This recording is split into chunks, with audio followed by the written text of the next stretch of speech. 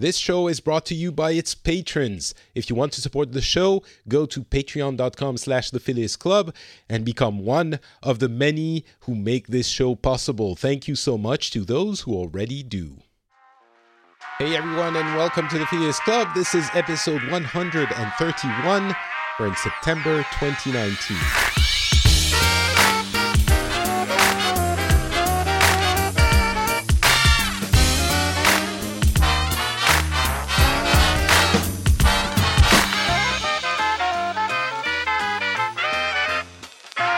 Hello everyone, and welcome back to the Phileas Club. In this show, what we do is that we get people from different parts of the world. We get together and we talk about what's been happening in the world and hopefully get some different opinions and takes on all of the events, sometimes important, sometimes a little bit more trivial, but hopefully you get something out of it and manage to get out of your usual intellectual hangouts is the way I'm putting it today. My name is Patrick Beja, and I'm very happy to be welcoming back to the show on one hand, on the Atlantic hand, Tony, who is from the US. How's it going, Tony? It's going very well. Thank you for having me. Thank you for waking up early once again, for being on the show. It's 7 a.m. for you, 2 p.m. for me, so I'm all fine and dandy. I hope you're awake. I have my coffee. I am ready to go. I didn't really get up early. I just have to readjust my schedule a little bit on these days. And you said we might hear your kids come and say hello at some point during the show. So I'll be looking forward to that if it happens. Well, it already did during the pre-show chat. At least one of them came in and gave me a silent hug, and the other one, I already gave him a hug before they head off to school today. Okay. Well, then we won't be able to give it to them live on the show, but I'll task you with giving them maybe not a hug because that would be weird, but a strong hello from the weird Frenchman you talk to on the Skype occasionally. Sounds good. Luis, you are from Portugal, and you are joining us again after a little while. How's it going? Hello. It's going well. For me, it's midday, so I'm good. Yeah, yeah, same with me. And I guess for you, it's still full-on summer, super hot in the southern parts of Europe, so you're staying indoors in the shade, right? No, not really, actually. Europe was affected by a heat wave this summer, but Portugal was mostly out of it. So, in fact, I've been having pretty bad weather where I live. We're still waiting for the summer. Okay, hopefully it will come because in Finland right now, it's like 23 degrees, which is, I don't know how much it is in Fahrenheit, but it's...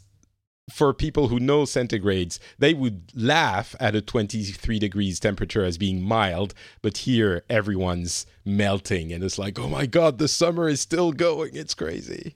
So I was complaining about the summer not having arrived yet because it's mid-20s. It's not in the 30s. So. Yeah, there you go. 23 degrees Celsius in Fahrenheit. Google tells me it is 73 Fahrenheit. That's not too bad. I really appreciate you saying that, Patrick, because I had no idea how warm, hot, or cold that was. But 73 is very, that would be very mild for me. We keep our house warmer than that typically. Yeah, I know. To me, yesterday we went to the beach with my wife just for a walk, and it was like 21 or 22. And I come from the Middle East. I'm originally from the Mediterranean, and I live in like 30, 35 degrees. It's fine. And 23, your body adapts, man. It's like 23 was so warm yesterday. It was crazy. So people can adapt. I was going to say change, but can adapt. So we're going to be talking about a bunch of things. I want to talk about the G7 summit. We're going to discuss a number of different topics, maybe even touch on Brexit very quickly, but we don't have Brits on the show. We'll do something with around Brexit at some point later in the fall. But before we do that, I figured we could tell each other about how the summer went, mostly as an excuse for me to update everyone on how things are going with my son, because things are evolving and it's interesting. But Tony, how has your summer been? How do people in the Eastern U.S. spend summers? And of course, remember, you speak for everyone in the U.S. at the moment. So how's the American summer? Well, it's been really good. So it's timely that you're asking this, and I'm speaking about this because, like I said, my kids are going off to school. They've been in school for just under a week. They've been back to school for just under a week, and they were really excited. My wife, who stays at home with the kids for the most part, she works a part-time job. She was very excited for school to start back up. I know. I can imagine. 3 kids. 10, 7, and 3 in the house with her. That can get to be a handful. But we did some pretty, I would consider it typical stuff for Americans, especially in this area. We went to one of the most popular tourist locations and for people that live in this part of the country, which is a beach called Myrtle Beach. It's in South Carolina. It's about 9 hours from where I live, and we drive that. That's so funny. Americans, when they talk distances, it's like now 9 hours. It's a reasonable drive. For us, you would like cross the EU entirely, almost. Right, and that's definitely not a big chunk of the country. We go through. Let's see. We start in Ohio. We go through West Virginia, North Carolina, and South Carolina. We go through 5 states to get there. It was fun, but the biggest thing for summer at this house is baseball. My 2 boys both played baseball. They both played on the same team. My older one improved as he does every year, and my younger one got his first ever base hit. So we were real proud of that. We follow baseball every game as long as they don't do something ridiculously bad or have bad attitudes. We follow every game with ice cream. So. That's a summer baseball tradition for a lot of people, but sorry. Us especially. Do you mean your kids or the players have bad attitude? So the kids were playing baseball. So my kids. Oh, right. You follow this. Oh, okay. Sorry. Right. So your kids having bad attitudes. I see. Yes, okay. Yeah. Right. Now. I'll kind of lump the whole team as a group as far as attitudes and performance goes sometimes because I am the head coach. Nice. It doesn't get more American than that. The father of 3 playing baseball with the kids and being the head coach. I feel like I'm watching some, I don't know, John Hughes movie or something. Yeah, it's pretty stereotypical, I guess. But one thing that's interesting and applies to me today that we did this summer is we've got a 4-bedroom house. Our smallest bedroom has always been an office. That's where I've sat when we've done this show. Well, my 2 boys shared a room until this summer, and we decided to split them up. They were fighting and in each other's throats constantly, so we decided to split them up, and they're much happier now. But I lost my spot, so I'm actually laying in my bed doing this show. It's not very professional, but it's one of the only places I have in the house that has decent LTE signal for me to not glitch out a bunch on you guys. So that's something else that happened this summer. Are you lying down currently doing the show? I am, yes. Oh, wow. That I feel like I'm some kind of meditation guru. I'm relaxing you in your bed. Excellent. Oh, Patrick, you never relax me. You always stress me out, but we'll be all right. Fair enough. Fair enough. Luis, you were saying like summer is super boring. As a person who's very into stereotypes and seeing things in the most obnoxious way. Obviously, it's because it's hot in the summer and people don't work and stop doing everything in the southern parts of the EU. Right? It was boring because nothing happened and everyone was doing siestas all the time. Wow. I'm from Portugal, not Spain. So if you want to get stereotypical, I'm kidding. It's the same. It's the same. That's part of the offensiveness. Portugal and Spain are basically essentially one country, right? No, okay. I've got to stop there. Well, go ahead. For me, yes. But I don't think most Spanish or Portuguese people would agree on that. Uh-huh. But yeah, I don't care. Yeah, it's boring. It's not boring, but it's summer. Yeah, most of people. I was working most of the summer, but most people are on vacation, so it's a very relaxed time. And basically, the biggest decisions I had to make was like watching the surf conditions to see if I could catch some waves at the end of the day. That was about it. So I don't have kids, unlike you guys. So my days are mellower. And when I get home, it's actually relaxing. Maybe I'm missing probably a lot of other stuff, but. Oh, it sounds pretty good. It sounds like a summer I would have had a few years ago. But yeah, talking about kids on my end of the world, I guess, it was great because I've talked on this show about how difficult it has been with the baby a few times. And the fact that people don't actually tell you how horrible infants are and how difficult it is to care for them, especially if, every kid is different, as people like to say, and some are easier than others, and ours was on the more difficult end. And we often joke with my wife that we're not made to be parents. And that added to the fact that he was a little bit difficult to deal with, made for a very miserable experience for a few months, a good amount of months. And it's gotten better and better and better. And now, for the past couple of months, I would say, midway through the summer, I realized that he had gotten really easy to deal with, and we're always like on staggered with my wife. It gets easier for her like a few months before it gets. She's always a few months in advance, and it was a lot easier for her a few months ago already. And for me, in the summer when he was away from daycare, he was here for a month. He was staying home all day for a month or so. And in the middle of that, I realized, he's starting to talk. He's a year and a half old now, and he's starting to talk more and more. He's repeating words, and he's communicating and understanding, and a lot more autonomous. And we can interact, and I can tell him to do stuff, and he tells me what he wants to do.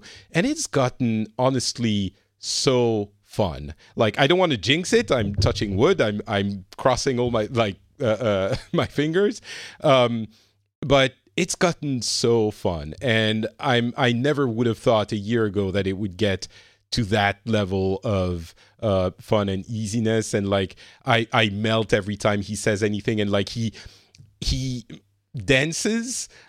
My brother is a musician, and he actually made the music for all of my shows, and he made a little song with his daughters for my son.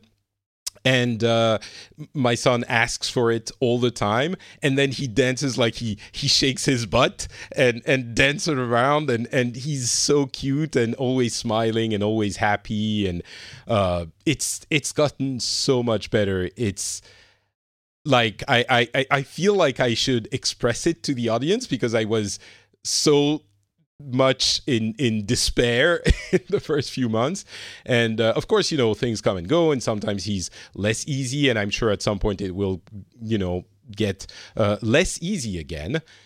But at the moment, for the past few weeks, it's been a real pleasure and a real joy. Like, I feel like the people who have kids, who are happy about having kids, are living this kind of life. So it's going really well in that respect. I'm guessing, Tony, you know what I'm talking about with 3 kids. You've gone through the iterations of parenthood. Oh yeah, it's got its fun times and not so fun times. I will say, I'm sensing a little bit of a feeling of betrayal in you because you said no one warned you how horrible infants can be.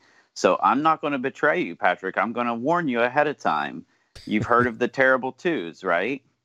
Yes, I have. Okay, those are nothing compared to 3. I'm just going to tell you right now. Really? 3s are, all 3 of mine have been bears at 3. 2s have been the calm before the storm. So I don't know. So wait, what happens at 3? What happens at 3? They just get attitude and independence comes, rebelliousness, and they start screaming like in anger and things like that. So 3s are rough. Okay. How long does it last then? For all 3 of mine, it seemed like it went for probably about 6 months. Okay. And I think that's going to depend on how you approach it and how you react to it. But about 6 months of really rough times during their age 3. Okay. Well, I mean, the French education way is supposedly making the terrible twos a lot easier. Like, we don't have as many tantrums and we don't have as many as much of a hard time during the terrible twos. So I'm going to choose to believe that and hope that it actually applies to more than just the terrible twos. First of all, that it is real, that the terrible twos don't really happen if you do it the way the French... Listen, French people don't do many things super well. Food, wine, and apparently the children. So I'm going to choose to believe that we have it down on that end and that we're not going to go back to the horribleness of the first few months. But if it does, I'll give you credit, Tony. You will have warned me. I just hope that you are horribly wrong. Maybe more than I have on any topic, including world-ending political topics in the past. Well, see, now I'm curious, and this might be a discussion for another time, but I'm really curious what you do differently to address the terrible twos than what we might do or what any other country might do. So I'd recommend, I'll give you the short version, but I'd recommend a book called Bringing Up Bébé, which is a book written by Pamela Druckerman. She's an American author who went to live in France a few years ago, and she had a baby, and she's had more since. And she was very surprised by the differences between the way Americans raise their kids and the way French people raise their kids. And she chronicles that in her book. It's super funny, super well written, even if you don't have kids. I recommended it everywhere, I think, but I really recommend reading it if you have kids, of course. Even if they're grown up, it might be interesting, and even if you don't, because it's a fun, interesting book. But so she describes a lot of what happens there, but essentially what we do in it, you might think, well, this is what we do as well, but there's what we call a cadre, which is essentially a frame where the kids have limits, like this is what you do and this is what you don't do. And inside that cadre, they have more freedom than they might have otherwise, but the limits are very clear. And so it gives a lot of structure in a way that is apparently, I don't know exactly how it works in other countries, but in a way that is more defined than other cultural traditions do. And what I know for sure, I don't know yet how it goes for, the terrible twos for my kid and stuff like that, but what I know for sure is that in general, the image that people have about toddlers and young children in America and in other countries, it's the case in Finland as well. The kids are crazy. I never saw that in France. Like the tantrums especially are something that I never saw ever in France. Well, maybe that's pushing it a little bit, but it is definitely a lot less present in France than in other countries. And they're, in general, I feel a bit more well-behaved. And I don't have a ton of experience. I might be generalizing, but certainly the kids I've seen in Finland were not well behaved. And in France, they were a lot easier, more, they would listen to what the parents would say and stuff like that. So I have to think that there's something behind all of that, and that idea of that framework seems to be the main component of it. But it's not the only one, of course. But yeah, so I don't know if that, yeah. As a proud father, I have to say, even the issues that we've had during the 2s and the 3s, nearly 99% of those have been in our home. When we go out in public, which is where you see all these, like in the movies, and you see the commercials and things like that. When we're in public, our kids are very well behaved. They've really never thrown a tantrum in public. So I like to think we're doing something sort of right with them. Well, we'll see if I'm on the right track with that. And of course, it has to do with the nature of the kids. I'm sure maybe we got the model where the first few months were difficult, but then it got easier, and then maybe it will all go to crap. But I'll keep everyone informed, of course, on how it goes and whether or not I can grandstand with my French education system, putting it over the head of everyone else. But we'll see. Maybe it will be the same as you, Tony, and he will be impossible in the house and then put a brave face on when we're outside. All right. So anyway, at the moment, let's not talk about a potentially horrible future. At the moment, he is adorable to a point that, oh my God, when he starts dancing, it's so cute. And I know that everyone thinks their baby is the cutest baby in the world, but again, as I've said a few times before, mine really is. All right, let's talk about what's been happening in the world. I want to mention the Brexit thing very briefly.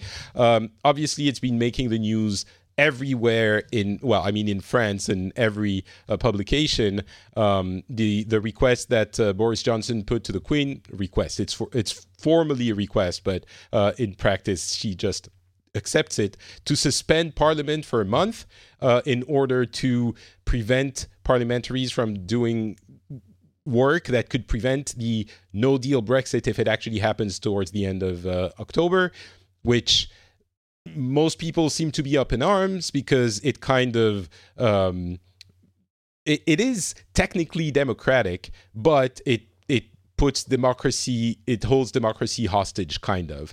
And I understand that a lot of pro-Brexit people are saying, well, whatever, this is what we need to do to actually implement the will of the people from that referendum. But I would argue, sure, you could do that, but it's no more democratic than making a new vote, which some people say would not be democratic. If that is acceptable, then a new vote should be acceptable as well. But anyway, that's my perspective on it. I wonder, Luis, has it been reported in Portugal? I'm guessing yes, but oh yeah, sure. Brexit is important here. How pro-EU is Portugal in general? I think it's very pro-EU. I mean, it's like any other EU country. Sometimes there are some disadvantages, and there's a tendency to blame certain regulations and certain taxes on the EU. But generally, we know that we benefit a lot from being there. So I think it's positive. And most Portuguese, I think, like most Europeans, don't really understand why the UK wants to leave. And I think we would prefer that the UK stayed in the EU, but I don't think they really know what they want. But yeah, I think that's a fair assessment. Or I guess some people want one thing and others want the other thing. Yes, but it seems very divided. It doesn't seem like there is enough consensus to make a decision either way. And the frustrating thing with that suspension of Parliament is that it essentially suspends the discussions, which should be part of the process, and which, by the way, those difficult discussions are what led Johnson to take the seat of PM.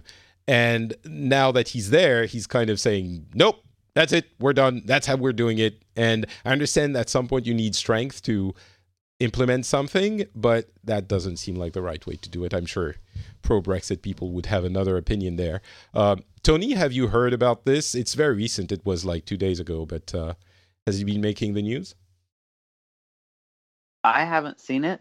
Of course, it's different ways of obtaining news. I don't watch evening news on NBC, CBS, things like that, but I haven't seen it. The Brexit conversation kind of ebbs and flows. I figure once the date comes around, it'll be a big topic again. But right now, leading up to it, I haven't seen much about it.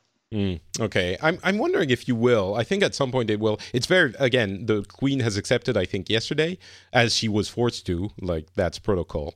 But I'm guessing you might hear about it because it's kind of big in that process and it might determine the outcome. But aside from that, the biggest topic in the recent couple of weeks has been the G7 summit, which happened in France, and the next one next year is going to happen in the US. And going in, what was striking is that most people's assessment of the way it was going to go before it happened was, well, we don't expect much from that. The big topic is probably the Amazon fires, which I'm sure you've all heard about and have seen discussed, and what the G7 can do to address that, and a couple of others. And afterwards, people and publications were pleasantly surprised by the outcome, and in a very rare display of I don't want to say unity, but agreement. Most publications, no matter the political leanings, were saying, well, it seems Macron, the French president, played this one kind of right. One element which was interesting and that many listeners might have heard about is the tax on big internet companies, most of which are American, of course. And there's a new tax that was created a few months ago, and President Trump was, in one of his angry tweet series, was attacking that tax and threatening retaliation and a number of things like that, which, of course, him being the president, kind of got people a little bit, not scared, but concerned.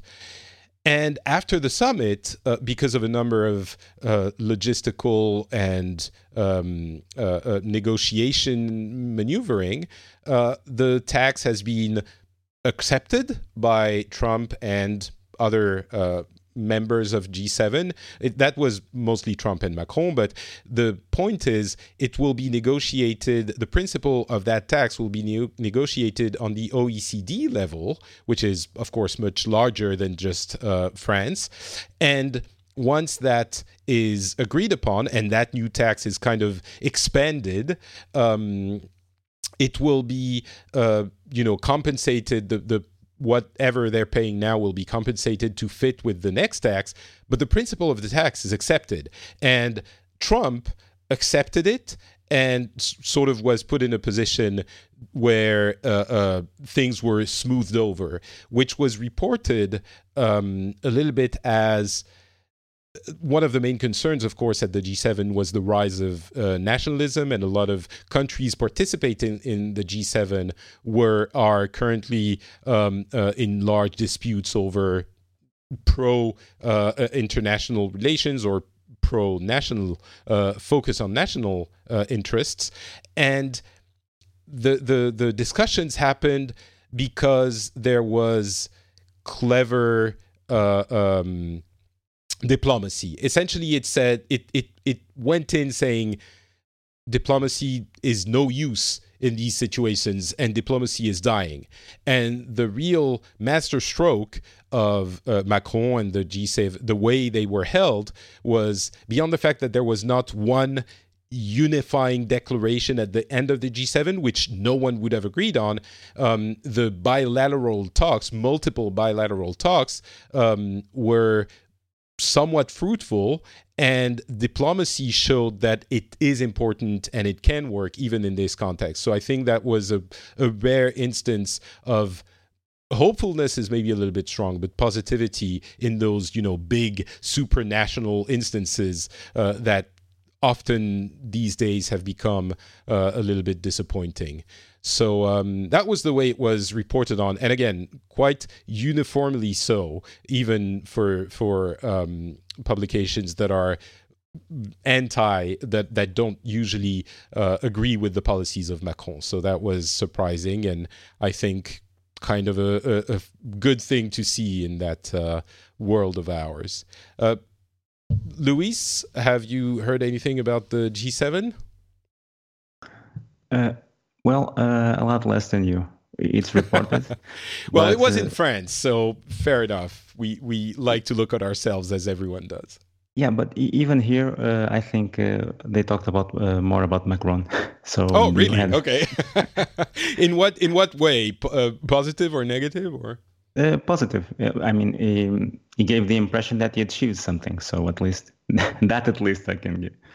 And I think the days before, it was more like, well, look at what Trump said. It was how can I say, he tends to do declarations that are controversial, and he makes them often. So it kind of derail the attention, because it would be, instead of what is being discussed in the G7, it's more like, oh, have you seen what Trump said? Right. I think that was the kind of context going in from here, even as well. And there was also an expectation, although it's not a part of those countries, that at least to see a more amenable Donald Trump in relation to Europe, because besides the tariff war with China, there also have been taxes on tariffs on European countries, and things with the US hasn't been very smooth. So there was the expectation that the G7 would work on that. And you mean work on that, try to smooth things over there? Yeah, try to smooth things between the US and Europe, at least the main European leaders, because, well, it's just three, but it's the big economy, so they have... I'm not sure they have had very big discussions there. They might have, but I haven't seen them. The other one was political maneuvering with Bolsonaro in Brazil, of course, which seemed to have borne fruit now, what we're hearing in the past few days. But the Amazon burning has been, of course, the most reported on topic, and the causes and how to fix it and the issues there, which I'm not going to go into because that would be a whole separate conversation. But Tony, what about you? G7, of course, you knew all about it, covered it every day. Tell me.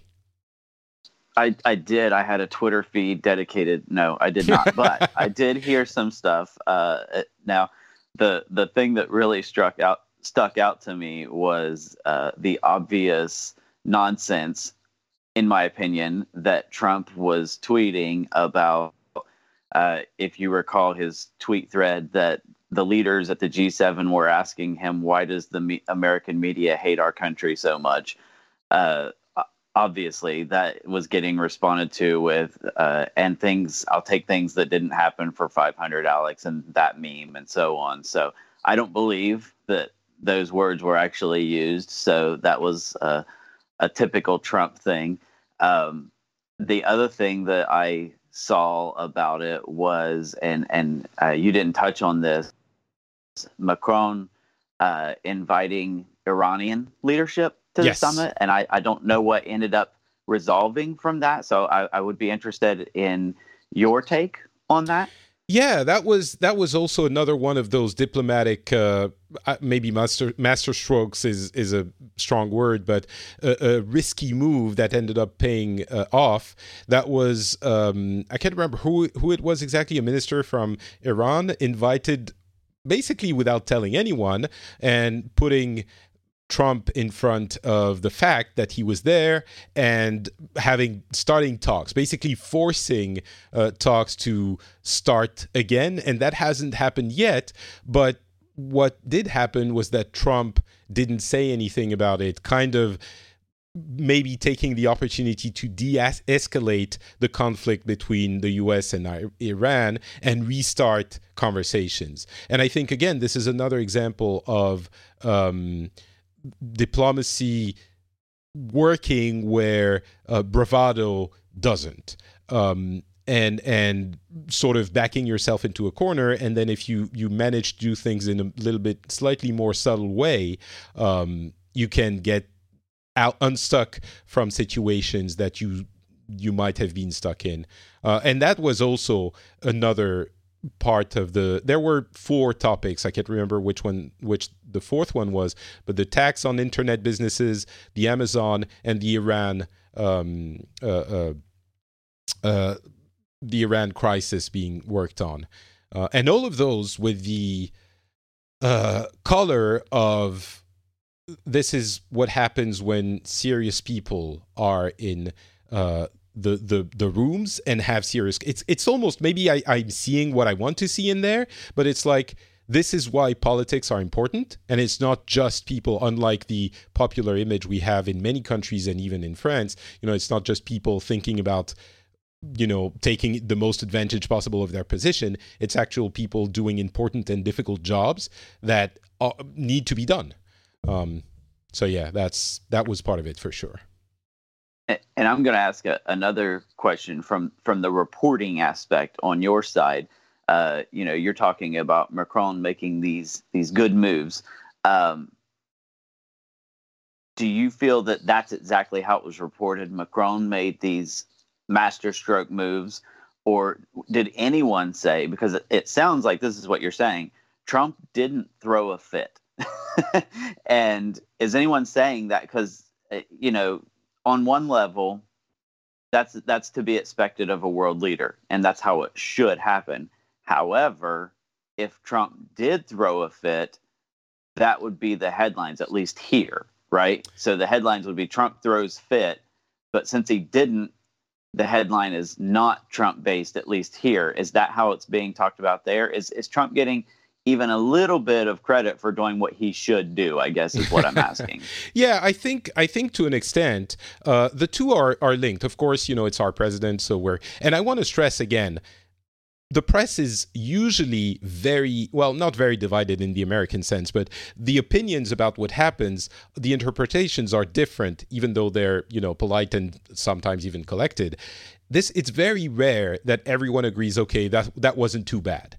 And so that aspect is not every piece of media waiting for the orders from, the administration to know what to say. It's very much them apparently agreeing on what actually happened, even though they all have their own opinions. The Trump part is certainly part of it. And the way we think it, no one knows what happens in Trump's head, right? We can't know. But I think the subtext is, it seems that Macron was subtle enough and arranged things well enough, in part having no common declaration, saying from the get-go, we're not going to have one common declaration, because he knew that would lead to conflict. And it couldn't happen in the current situation, it was disappointing that there wouldn't be a common declaration to begin with. But in the end, it helped massage all the relationships and all the egos, so that it made it into a situation where it was possible that Trump wouldn't throw a fit, right? And I think when you see how many fits he throws per day and how unpredictable he is, the fact that he didn't is, of course, partly because of himself, but maybe also because of what happened around him and the conditions were created that it was maybe more disadvantageous for him to throw a fit than to throw one. So I think that's how I'm interpreting a little bit now, but I think that's how I understand it from everything I've seen and heard. Does that make sense, Tony? It does. I like to think, because I'm a crazy optimist sometimes, that he's growing up, but I'm sure that tomorrow he'll say something ridiculous. So we'll just have to wait and see.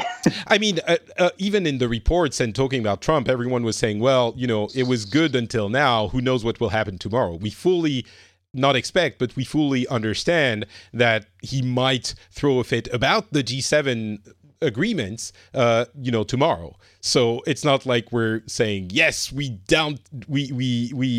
managed to tame the crazy beast and now he will be reasonable forever. Obviously, that's not what is being said. It's just one successful point in time. And whether or not he's growing up, I don't know. I mean, when you look at his Twitter feed, it doesn't seem like he's changed much, but maybe. All right, so that was the G7. Let's go to Tony. And I do want to ask, before you talk about sports, which I'm really looking forward to hearing about, I do want to ask about the events of the summer and the mass murder.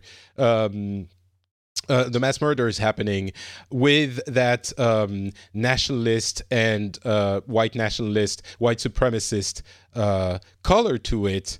The messaging was very much those murderers doing it because of that ideology that and the it's essentially racism. And for me, and I think for many people, it's clear that even if you want to say that the current xenophobic discourse in America and in other parts of the world, I'm not saying that it's not happening elsewhere, certainly it is, including in Europe, many European countries, and those people getting in power through that rhetoric, it's very difficult for us to dissociate the relationship between the two. And people have been talking about it for a while, but now it's not the first time. Many times it has happened in the U.S., and mass shootings have happened in the U.S. where the perpetrators were saying, even mentioning Trump by name. And of course, it's not like Trump went out and said, you should go and kill people. I think everyone understands that. But I wonder how someone who... I don't want to say you support Trump because I don't think that would be quite a fair characterization. You vote for him for personal reasons. I would say I support him as the president, and he does have policies that I agree with. However, my support isn't 100%. I don't support everything he says. That's probably an accurate statement. Okay, thanks for the clarification. But talking specifically about, I guess you would agree, he certainly puts a heavy focus on immigration and talks about it in a way that is extremely inflammatory. And the idea that there's an invasion and that, the shit countries and all of that, it seems to me pretty clear that leads to... The whether or not he's actually racist or concerned about the culture of his country and the identity of the country, I think could be up for debate. I would have an opinion about that, but we're not going to solve that issue today. What I want to ask you about is that kind of rhetoric does create... It's at the very least, I think, irresponsible because it emboldens those kinds of people. And that argument has been made before, but I think it's a lot more defensible as an argument. It holds more ground now that we've seen multiple times mass shootings with perpetrators invoking these kind of ideas as their motivations. Now, of course, they're crazy people and crazy people do crazy things, but I think it's a little bit easy to separate the two that broadly and say, no, it has nothing to do with it. So that's the way I approach it. I wonder how you, from the other side of the great American divide, approach that specific question. Sure. I want to start by just making a clarification, just because you used a couple of different words, and I want to make sure that the details are there, because I don't know if it's getting garbled through the trip over the Atlantic or what. But we've had 3 major mass shootings in the last, few months. The 2 are probably the ones you're referring to. One of those was perpetrated by a white supremacist. The other one was not. So just want to make sure, because you said mass shootings, and right, I wanted to make sure that was clear. Both of them were not. The Dayton one was not perpetrated by a white supremacist. The third one kind of came and went very quickly because it turned out it wasn't a true mass shooting in the typical sense. It was actually a police raid gone bad. I don't know if you were referring to that one as well. No, that one I don't think I've heard about as much. Okay. Well, that's because it wasn't a narrative-fitting mass shooting. It was a police raid that went south, and the criminal that they were trying to arrest fought back. But okay. Now, for the one in... where was that one? The one by the white supremacist, El Paso, I believe. I do agree with you. I agree that the rhetoric, the anti-immigration rhetoric, is irresponsible. I agree that it can embolden people that already have that mindset. So I think we're on the same page there. I also don't believe that the people with that mindset, though, that they are. I don't believe they are just going out and doing these things because of that rhetoric. And you said that they're going to do crazy things anyway.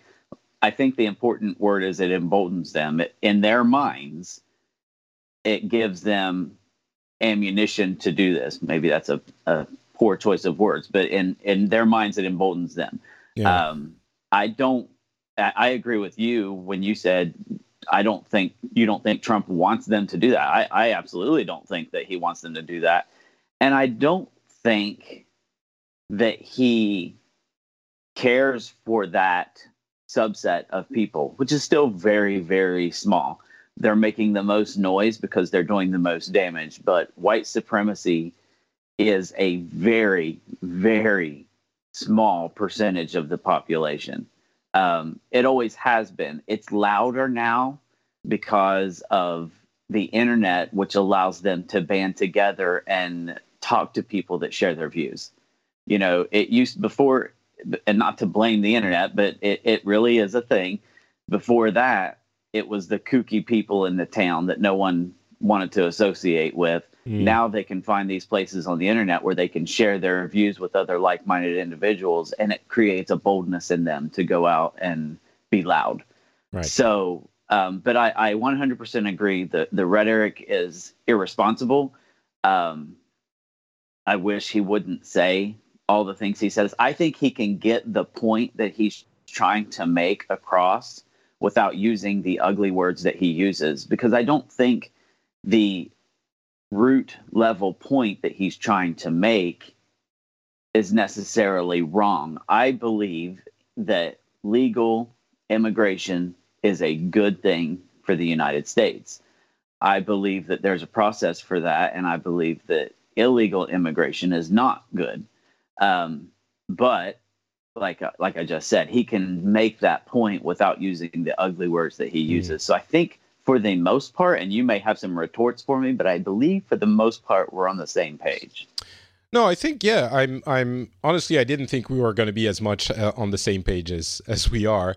But yeah, I think we're mostly on the same page. We could argue endlessly about the realities of illegal immigration, but that would be a different topic altogether. I think what we can agree on is kind of the famous Spider-Man line, with great power comes great responsibility. And obviously Trump and many other politicians like him have great responsibility. And when you misuse that responsibility, even just in words, it does have consequences. So if what they're doing is irresponsible in that sense, we all wish they wouldn't do that. So I think, yeah, if we agree on that, we're pretty much on the same page.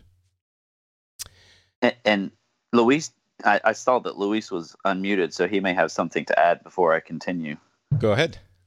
I just think that you said that the way he chooses his message is not the best, but I think that's the point. He chooses that message. He could say that he could talk about immigration in another completely different way, but he chooses to use the most inflammatory rhetoric possible. Yeah, inflammatory rhetoric, when you see a manifest from a white supremacist and you see Trump rhetoric, and there are parallels there, it's difficult not to be at least very, very disappointed. Yeah, I can agree with that. I think, though, with Trump, a lot of the issue is we attribute to him evil or malice where there should be, what's the right word? Incompetence. I hate to say that. He is the president of the United States, but yeah, that's the thing. At some point, the incompetence becomes your responsibility. You're held accountable when you're the president, even for your incompetence, right? Like that's right. Yeah, and I am. I can't hold him accountable except for with a vote. But that's how it works. I am holding him accountable right now. But I think there's two reasons why he says the things he does. One of them is his mouth or fingers move before his. I don't even think he takes the time for his brain to catch up. He just says what is right there at the tip of his tongue. It just comes out. But the other one is his base is anti-immigration. Now, I don't believe in my heart that his base is white supremacist. I don't believe that his base, like I said, those ugly words. I don't believe that his base wants those ugly words. But his base is anti-illegal immigration. So that's why he says those things, because he does pander to his base a lot. And I think that's what's happening, at least on some level there. Yeah. I kind of agree with Luis, though, that the fact that he chooses those specific words, whether or not it's cleverly crafted to touch whatever kind of part of the base he wants to reach, he still chooses the words. And so it's not like, he says whatever, it's not really thought through. Maybe it is, maybe it isn't, but he still makes the conscious choice of choosing those words. So maybe while I agree with you that, we wish he wouldn't use them, he consciously does. So I think that kind of orients the judgment of them a little bit further. But maybe I should give him more credit. I don't feel like he really consciously thinks through his words that much. Maybe. And I don't see, Patrick, how you have any place to be arguing with him. He has the best words. You don't. He does. I think that's pretty clear indeed. All right, talk to us about sports. It's sports bowl seasons. You're an American. You're like in the heartland. No, you're not, but you are playing sports. What's happening in the U.S.? So I am in Ohio, and for those that don't know, Ohio is home of the best football program known to man, the Ohio State Buckeyes. There would be a couple of people who might disagree with that, but they would be wrong. But so football season is coming. College football starting up, which is, I pay a little more attention to college football than I do pro football, but pro football is what I really want to touch on. And when I say football, I understand that most of your audience thinks that I'm going to be talking about a sport with a round ball with black and white spots on it. Oh, I think you'd be surprised. I think it's the opposite, actually. Really? Okay. Well, yeah, we know it's what you mean by football. Do we know football? But we know the difference between soccer and football. We know you're talking about the wrong football, the one that is not actually football. Right. Okay. That's right. I understand that. In fact, I don't know if you know this about me. I'll call it soccer. I played soccer in high school. So I think you mentioned it. Yeah. I did not play American football. Mm-hmm. But anyway, so a high-profile quarterback by the name of Andrew Luck retired this year unexpectedly. He decided that he had had enough of the violence of the game. Rehabbing from injuries was more than his body could handle, and he had been injured quite a few times over the course of his career. And he's a very good quarterback. I think injury held him back. I believe it was last year or the year before he ended up winning the comeback player of the year for the NFL.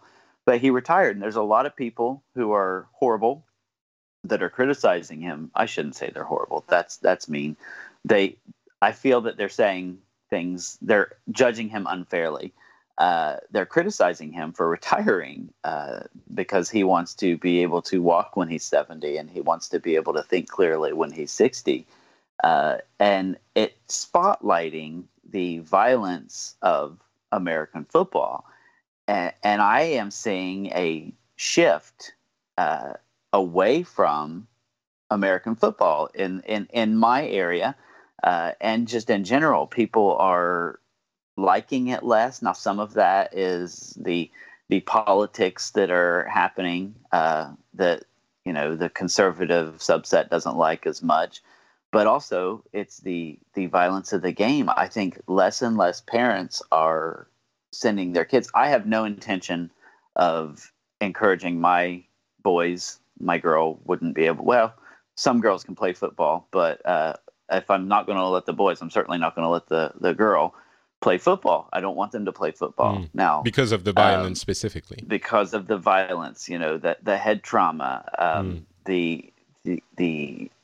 just the body wear, you know, even not the head trauma is the big thing for me. It's hits to the head. It's dangerous long term, but even the rest, I would really not like my kids to play football. And I think that is becoming more and more common. So I have a suspicion that within the next 20 years, maybe longer, probably longer, that football will really kind of fade away and it will no longer be the number one sport in America. That's really interesting. You know, I remember when conversations about the violence in video games were happening, you know, they come back every few years, less so nowadays, thankfully. But I remember some people saying, I can't attribute the quote, I apologize, but there was one idea that really resonated with me. It was that idea that imagine if the world was all video games and everyone would just play video games and there was no sports. And then someone came up and was like, you know what? We're going to take the kids and we're going to put them on the field in gear and tell them to run headfirst into one another as fast and strong as they can. Or, you know, put them in a ring and hit each other until they can't get up. It would be a crazy idea, right? And so that really solidified to me the how violent American football is. And I'm sure you would expect that, Tony, but I would never have thought that that kind of concern would come from a place like Ohio and people like you and your community. Yeah, I'm maybe not the prototypical representation of a Southeast Ohioan. Mm-hmm. You know, I share a lot of the values, but there are definitely still people that are all about football, and football is a big deal. Ohio and Texas and California and Florida are the football states. I won't say the state north of us, which you guys probably don't even get that reference. No, not really. Ohio and Michigan, huge rivals on the football field. So, but I am seeing it, and I'm talking to other parents as I go through baseball and basketball and things like that, and I'm talking about football, and I mentioned the fact that I really have no desire for my kids to play football, and they say the same thing. Now, when they get to the age where football becomes a thing, will they change their mind? There's a good chance, but I am seeing that trend just anecdotally, and I think it's probably a good thing. I think football is not a good sport, really. I enjoy it, but and if it's done right, it can be fine. If the equipment is excellent, it can be okay. But if it's done wrong, and youth football has a pretty bad reputation for doing it wrong. The coaches don't teach the right mechanics. They just let the kid put their head down and run into the other kid. That's how injuries happen. So that's what I'm hoping to avoid. Tony, don't you think that it will be likely that the rules will be changed to protect the players more, and instead of football losing its appeal, it will simply be a different sport in a few years? The one that has more, maybe not as exciting, maybe a bit less contact. I don't know, maybe more like rugby. I'm not sure, but it will continue to have a mass appeal. It will just be a different sport. And that's interesting that you say that, because that's what's happening now with the NFL. They're changing rules to protect players. But what really is interesting about this is you've got this subset of fans who hate that. Of course. And I do agree that the rules that they've put in place, they're not football. So you're right. The sport is changing. What kind of rules are we talking about here? So there's always been a rule called roughing the passer. A quarterback is the one who passes the ball, and basically, if the quarterback has already thrown in the past, if the quarterback has already thrown the ball, you can't hit him. Right? You can't just hit the guy when he's standing there. Well, now roughing the passer has gotten. It's not even about after he throws the ball. You can't hit him low, which I get. They're protecting his knees. You can't. The joke is you can't touch him. You can't breathe near him, because if he decides he's going to fall down, you're going to get a penalty. And in some respects, that's kind of the way it is. I mean, if they touch the quarterback nearly at all, they're calling roughing the passer. And so they are changing the rules. They've changed rules where they've got vulnerable receiver. The receiver goes up to catch a ball, and he's vulnerable. He's in a position where he can't protect himself from a hit. And if the defensive player just smashes him, they're going to get a penalty call. I agree with that, but it has changed the game. But it's not football anymore. Right. So it's a very astute observation, Luis, that you would say that, because it is changing the game. What's interesting is other sports have gained in popularity. Real football has increased in popularity in the United States, and lacrosse has actually increased. And I think if rugby made its way over here in any meaningful way, it could probably increase in popularity as well. But your perception that you were telling me that you wouldn't want your kids playing football. Would you like them to play football if it was safer, even if you didn't like the game so much? So it's actually, my mindset is kind of the opposite. I really do like the game, but because it's not safe, I don't really want them to play. I would struggle even if it was safer, because it is, even with all the protective gear, it's the most violent of the game. So there's the most likelihood of injury, a blown ACL. Even with all the gear in the world, you hit the knee right, it's going to blow out.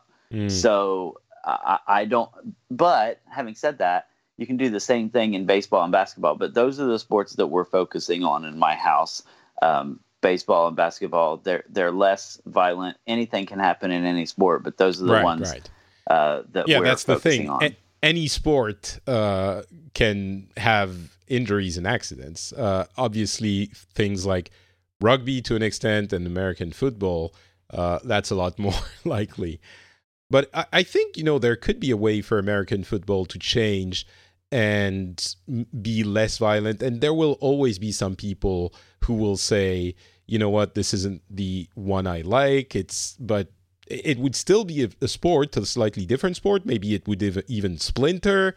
But it would take a long time before the NFL is less popular than another league where they have the traditional old school football. But anything could happen. It doesn't mean that the changed American football can't exist somehow. But obviously you're going to have some people who are going to go #NotMyFootball, right? They're going to be like, sure. This isn't. But that's really interesting. Thanks. I didn't think that was where you were going to take us. So thank you, Tony. All right, Luis, what's been happening in Portugal? In Portugal, well, not much. There were two things that are the major news this month.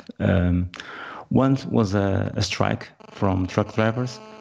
I think you have a lot of that in France, a lot of strikes. We're not as used to it here. Does someone have a phone near their microphone? I'm hearing a lot of cell network static. There you go. That's better. Sorry. Okay, yes, this was probably mine.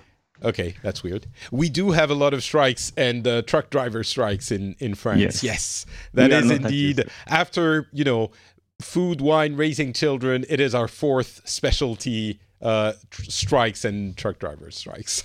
Okay, so we have the right idea then.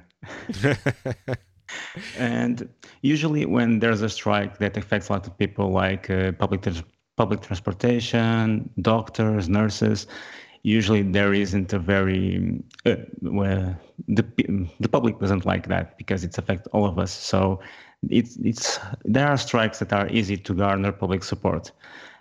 This one was especially about truck drivers that transport dangerous substances. In this case, we're talking about fuel, and that was really confusing because people were running to the gas station, to the supermarket. They didn't have an expectation of when it would end. So it was a couple of weeks. The pumps were empty?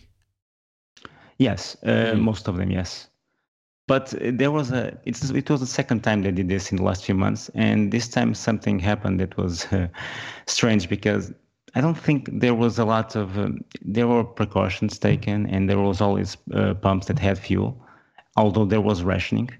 But people were anxious. Me also. We all went before the strike to fill up the cars. We all did like huge traffic lines, and it was a mess. And it turns out the strike didn't last long, and there was no big problems. But the idea of a strike, even if there is no real consequences at the strike, it's enough to provoke some mayhem because there was a few days that we just spent a lot of time to fill up the tanks. Yeah, I can absolutely see that happening. So it was, I think, the only kind of strike that everybody's against. So that's why it didn't last very long, I suppose. Maybe, but there is another one scheduled for next month. So we'll see. All right. Well, have fun queuing at the pump again. Yeah, it's more fun when you see this like image from France and you say, yeah, France, it's complicated, but now we have it here.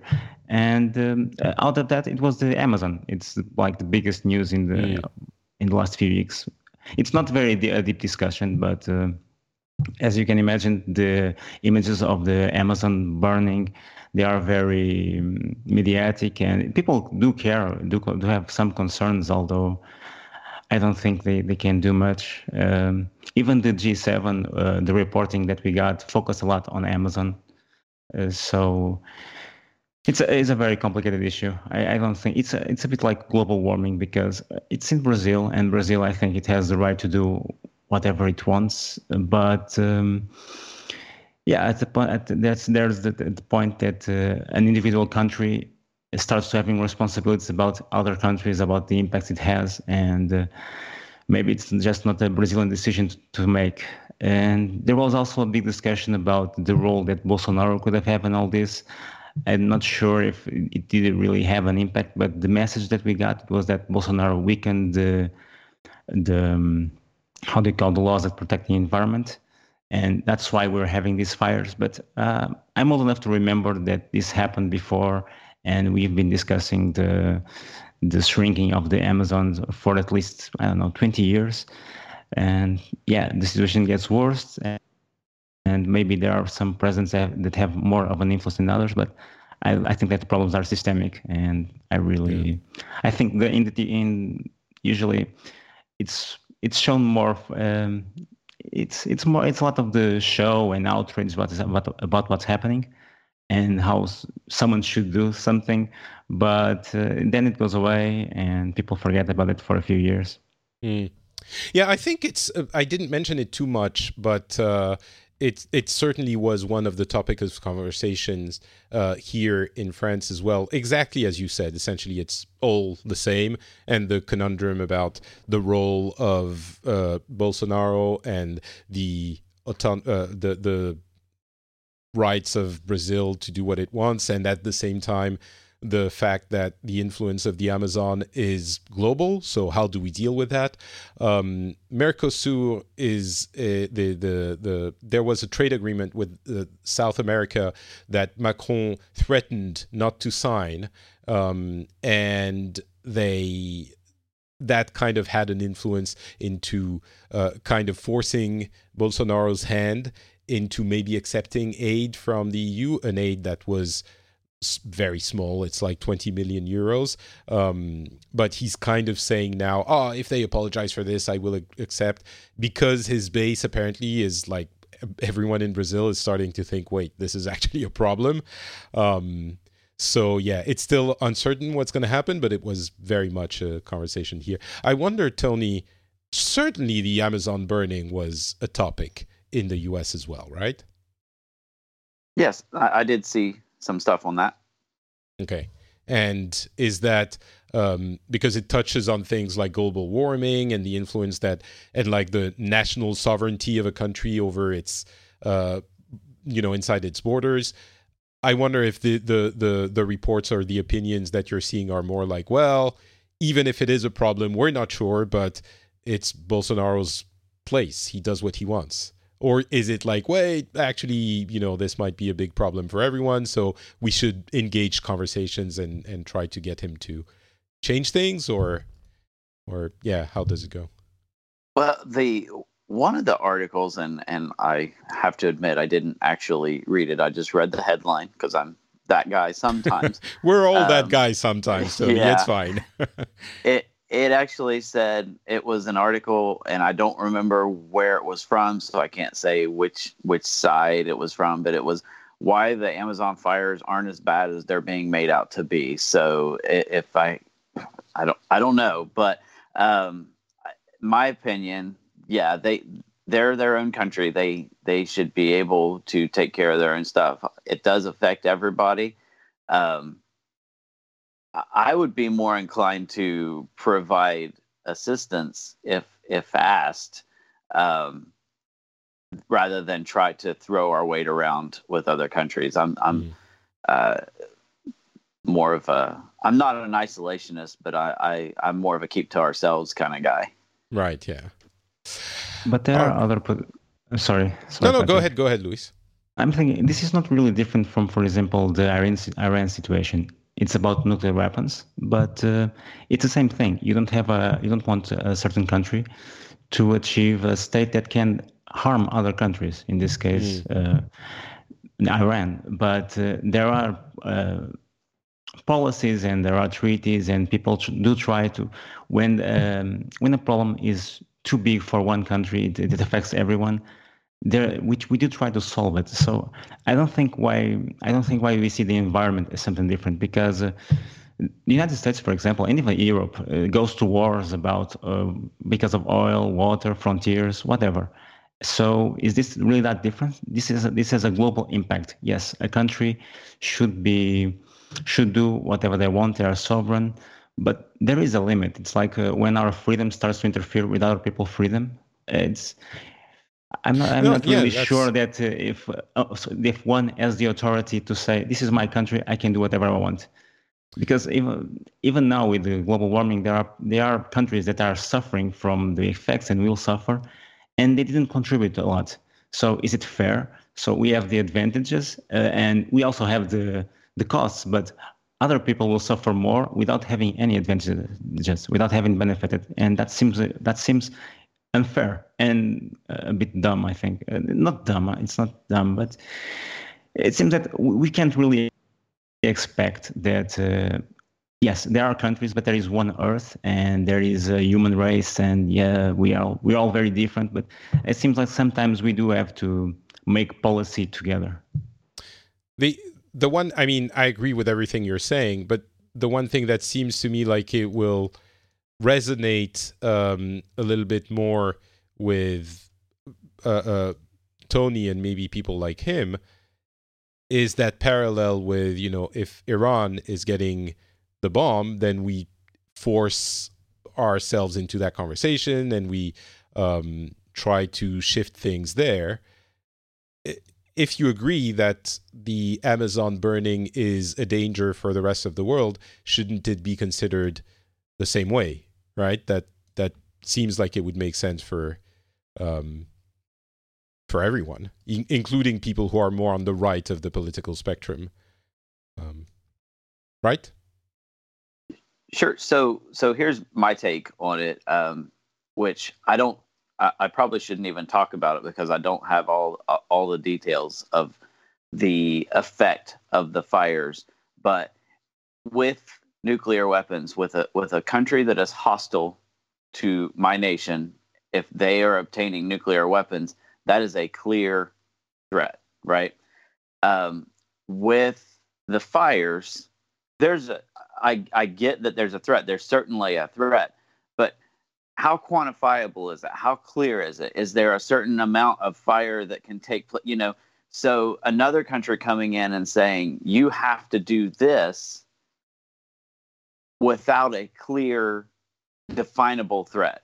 I get the overall threat. I get the idea that the depletion of the rainforest is bad for the world, but there has to be you have to have a quantifiable, definable threat. Like, okay, if it burns this much, then that is where the line is, right? But I'm guessing they can't say that. So in that sense, someone could come into any country and say, well, you're doing something wrong because I say so, so you need to change it. And that's what I don't agree with. There's a line, and I'm kind of nitpicking a little bit, but I do think there's a line of when you can come in and throw your weight around with another country. And I believe that there should be a definable threat, a quantifiable, definable threat. Well, no, you're exactly right. That is the entire issue. It's whether or not you consider global warming and the contribution of the burning of the Amazon to global warming to be problematic, and how problematic it is. If you believe that it is indeed a world-altering problem and that the Amazon forest burning is contributing significantly to that issue, then I think we are in the camp that you're describing, Tony, which is that is an actual threat to my nation and probably many other nations in the world, right? If you believe, well, I don't know, is it?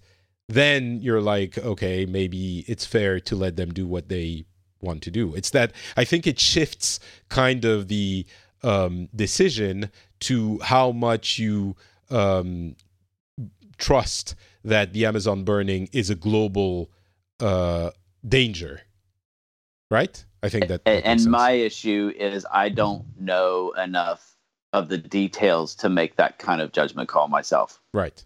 And that we can go into that conversation, and I think it would become essentially a conversation about global warming, which we wouldn't solve here. I mean, Louis, maybe you want to go into it, but... Well, no, not global warming. I think I would go back to Iran because Tony said they are a threat to his country, to his nation, and to other nations. And yes, there is that view, and there is a potential danger, but it's not defined. Also, you believe there is a danger, but maybe something will happen, maybe it won't. And I think Iran, from their point of view, they see that the US are hostile to them, and their way to protect themselves is to have a nuclear weapon. And I think that's the way every country sees it. It's a way of we will not be attacked by another nation if we have nuclear weapons. And so, yes, other countries don't want that. I can understand why the US doesn't want that and why Europe doesn't want it. In fact, I think most people prefer that. Yeah, nobody should have nuclear weapons, but it's the same thing. It's a perception. We think this will be dangerous. Maybe it will never happen, but there is the potential for it. And when it comes to environmental stuff, I don't think it's very different. There is the potential for something really bad. Do we want to risk it or do we not? Yeah, essentially what you're saying is what Tony is saying about global warming can apply to Iran, and the threat is also what you believe. But again, it comes down to something that is very difficult to accept, even for me, as someone who strongly believes, global warming is an issue. It comes down to whether or not you agree. Global warming and all of these very divisive issues, except global warming or nuclear weapons are world-ending. And so it becomes even more urgent. But it comes down to what you believe. If you believe something is that way, then you will act with the consequences of that. So, I don't know. Yeah, go ahead, Tony. I'll let you two finish that topic, and then we'll close it off. Well, I've been debating internally on to go into this. I believe Iran is a much clearer threat to the United States, a more current threat. Well, that's because let's put all cards on the table. That's because you don't really think global warming is that big a problem. And you believe it could be reversed, or you're not a big global warming is a clear and present danger guy, right? I am a global warming, how do we deal with it guy. Give me an actionable, a reasonable actionable solution. Is I think part of the answer to global warming. There are a million things to do. There are a million things that we need to do and not to do, but certainly protecting the Amazon is one of those actionable things. If you believe we need to do stuff, then obviously it's not going to fix it, but there is no one fixing it. There's many different things, and protecting the Amazon, according to everyone who knows what they're talking about, it is one of the things we should be doing. No? Okay. No, that's fine. Again, I'm a little ignorant on the Amazon stuff. Mm-hmm. Okay. I admit that. I don't know what. So you're saying the consensus is it needs to be protected. So okay, let's do that. I was coming into that topic with a little bit of ignorance, and I apologize for that. Mm-hmm. Now I was going to say this one thing. The Iran thing is not just the effect on the United States. It's also the effect on the allies of the United States. So, we have geopolitical allies, and we have people that are hostile to us. Iran is hostile to the United States and very hostile to our allies. So that I believe that creates a position that we have to respond to. But there was an agreement between the other European countries and the US. The US decided to abandon the deal. Okay. Yeah, let's not. We're not going to go into the Iran crisis now. We could, but yeah, go ahead. So just one thing. So what I can tell from you, Tony, is that you can see the Iran. This is just an example as a threat, but you don't think global warming or another situation. You can perceive it as a threat. You don't know. You think maybe, but you're not too sure, or you don't think it will be very serious. Is that it? Global warming, I think that we, as the United States, are doing things to combat global warming, but other countries are not. And I'm not talking about European countries. I think a lot of the problem with emissions is coming out of China and India, not the United States. We've actually reduced our emissions more than any other country, even after we left the Paris Accords. So, I think we're doing our part, but it's not going to make a dent. So until we get the whole world on board and we can find a way of tackling it without crippling our economies, I'm all for it. I believe that it's a danger. I believe it's a threat, but we can't do it by ourselves. Europe and America and the Americas can't do it by ourselves. We need to get the other countries that are causing the vast majority of emissions on board as well. I guess I can agree to that in part. A miracle! Wow, there we go. It's a miracle. No, I just, other countries that are emitting, that are doing bigger emissions now, they didn't benefited from that from 50 or 60 years, like the European Union or the US. So I think there are some certain countries that already have big advantages. And now, they're going to take the first step and hope that other people will follow. I think that's definitely the case. I think it's, again, a whole other conversation. I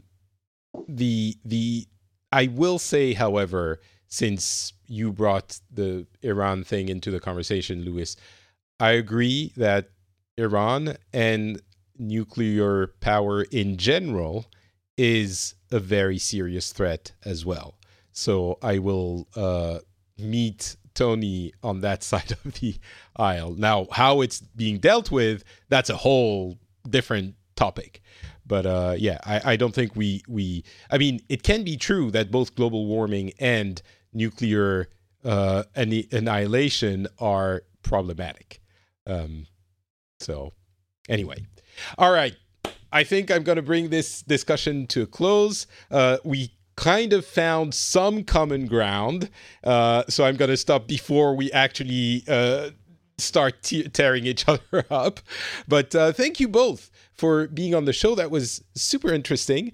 Before we leave, do you have anywhere you want to tell people to go to find you? And I mean on the internet, not necessarily in Ohio specifically, Tony. Do you do anything on the internet? There's your Twitter account, of course. Yeah, I am on Twitter. I'm at Tony Staley on Twitter. I tweet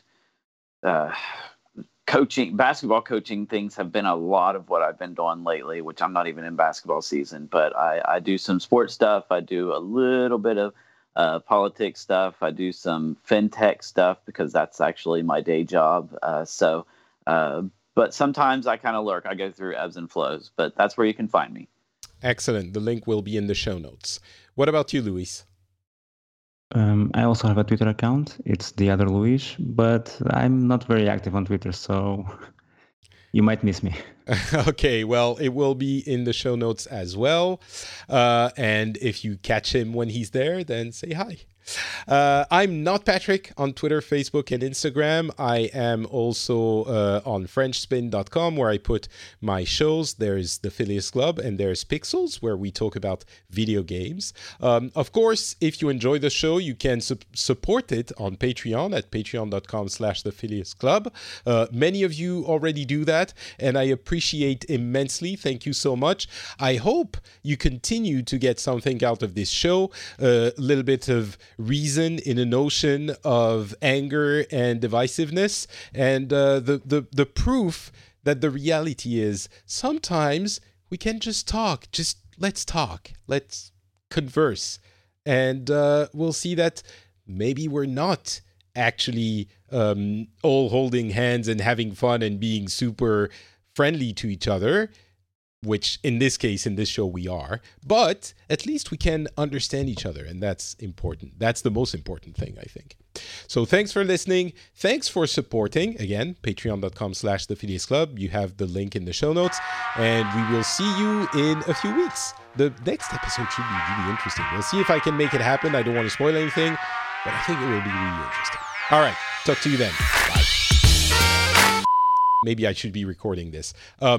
My problem with the way the world has evolved in the past few years, because of the internet, because of what you were saying, Tony, is that the fact that we disagree on some things lead us to believe that we disagree on the fundamentals of everything.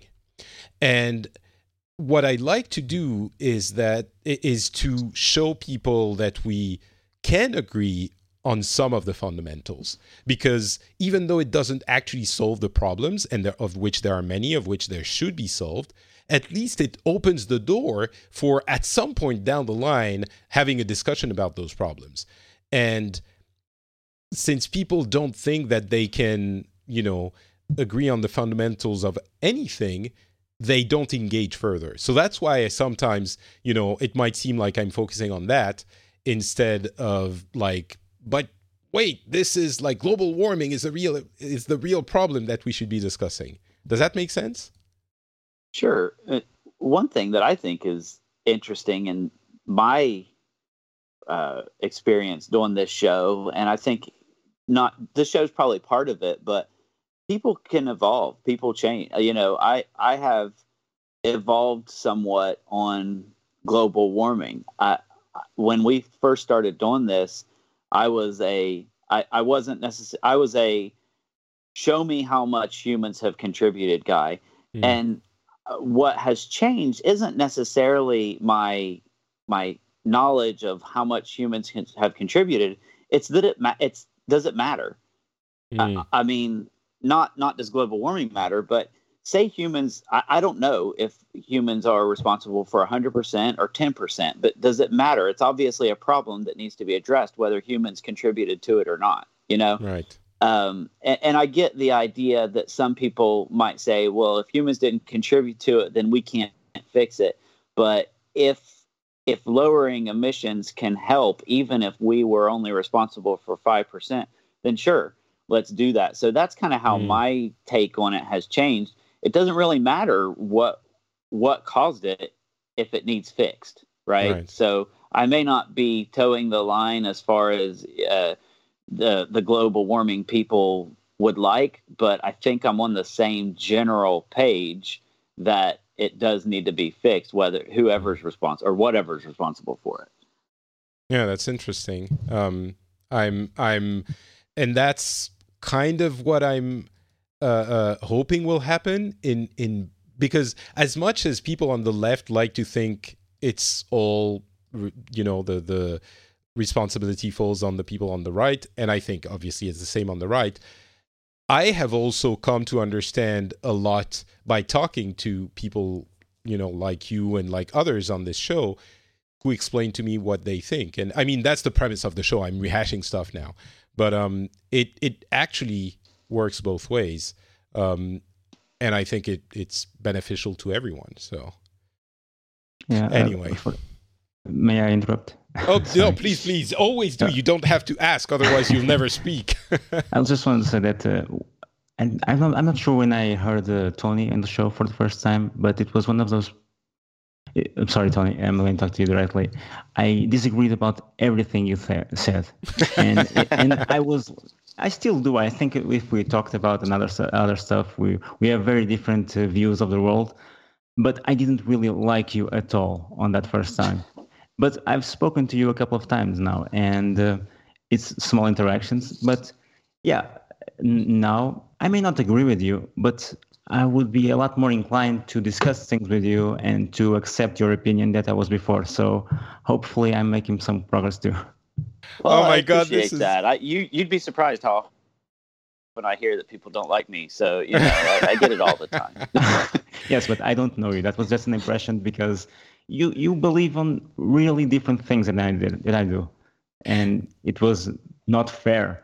And you have to understand, it's like I wasn't even making a judgment about you. I was making a judgment about a stereotype, I think. And now I see you more as a person. And I don't think Patrick would like that. Yeah. Are you kidding me? I'm literally getting chills. You know what you're saying, and I might keep this in at the end of the show. And it's like I've expressed on the show before the idea that I don't know if what I'm trying to do with this show is useful or working, because I get a lot of negativity out of the world and I don't see it making any, obviously, it's not going to change the world, but it's doing a little thing. And what you're saying, Luis, is exactly what I think is important to do and trying to do. So you saying that at moments when I'm thinking, is it really, like, does it work? Is it worth it? Should I bother? It's like literally giving me chills. You're validating everything I'm doing now. So thank you. Baby steps. And it can be, it turns out actually we are all holding hands and we're friends. I didn't realize, but it's working. So no, but sometimes I think it's all happens to all of us, but I can be fundamentalist without realizing it. I think I'm being the reasonable one and not the other person. And I think this show and things like this helped me to, maybe I wasn't so reasonable as I thought. That's my position. I think we all think of ourselves as a reasonable person, but sometimes we are not. And I think it's helping me. Well, I think something important to remember is when we're talking on this show, especially when we're talking on the more political stuff, I kept it light today with football, sort of light. But that takes up 100% of my Phileas Club time, but it takes up about 1% of my life. Yeah. My life is all about my kids and my wife and work and to provide for them. So this political disagreement stuff, we could probably hang out and never talk about that stuff and have a wonderful time. In fact, I'm sure of it, because it's just such a small part of what I actually spend my time on. Right. Yeah. We, as Luis was saying, we're actually people, all of us, right, and not just political opinion.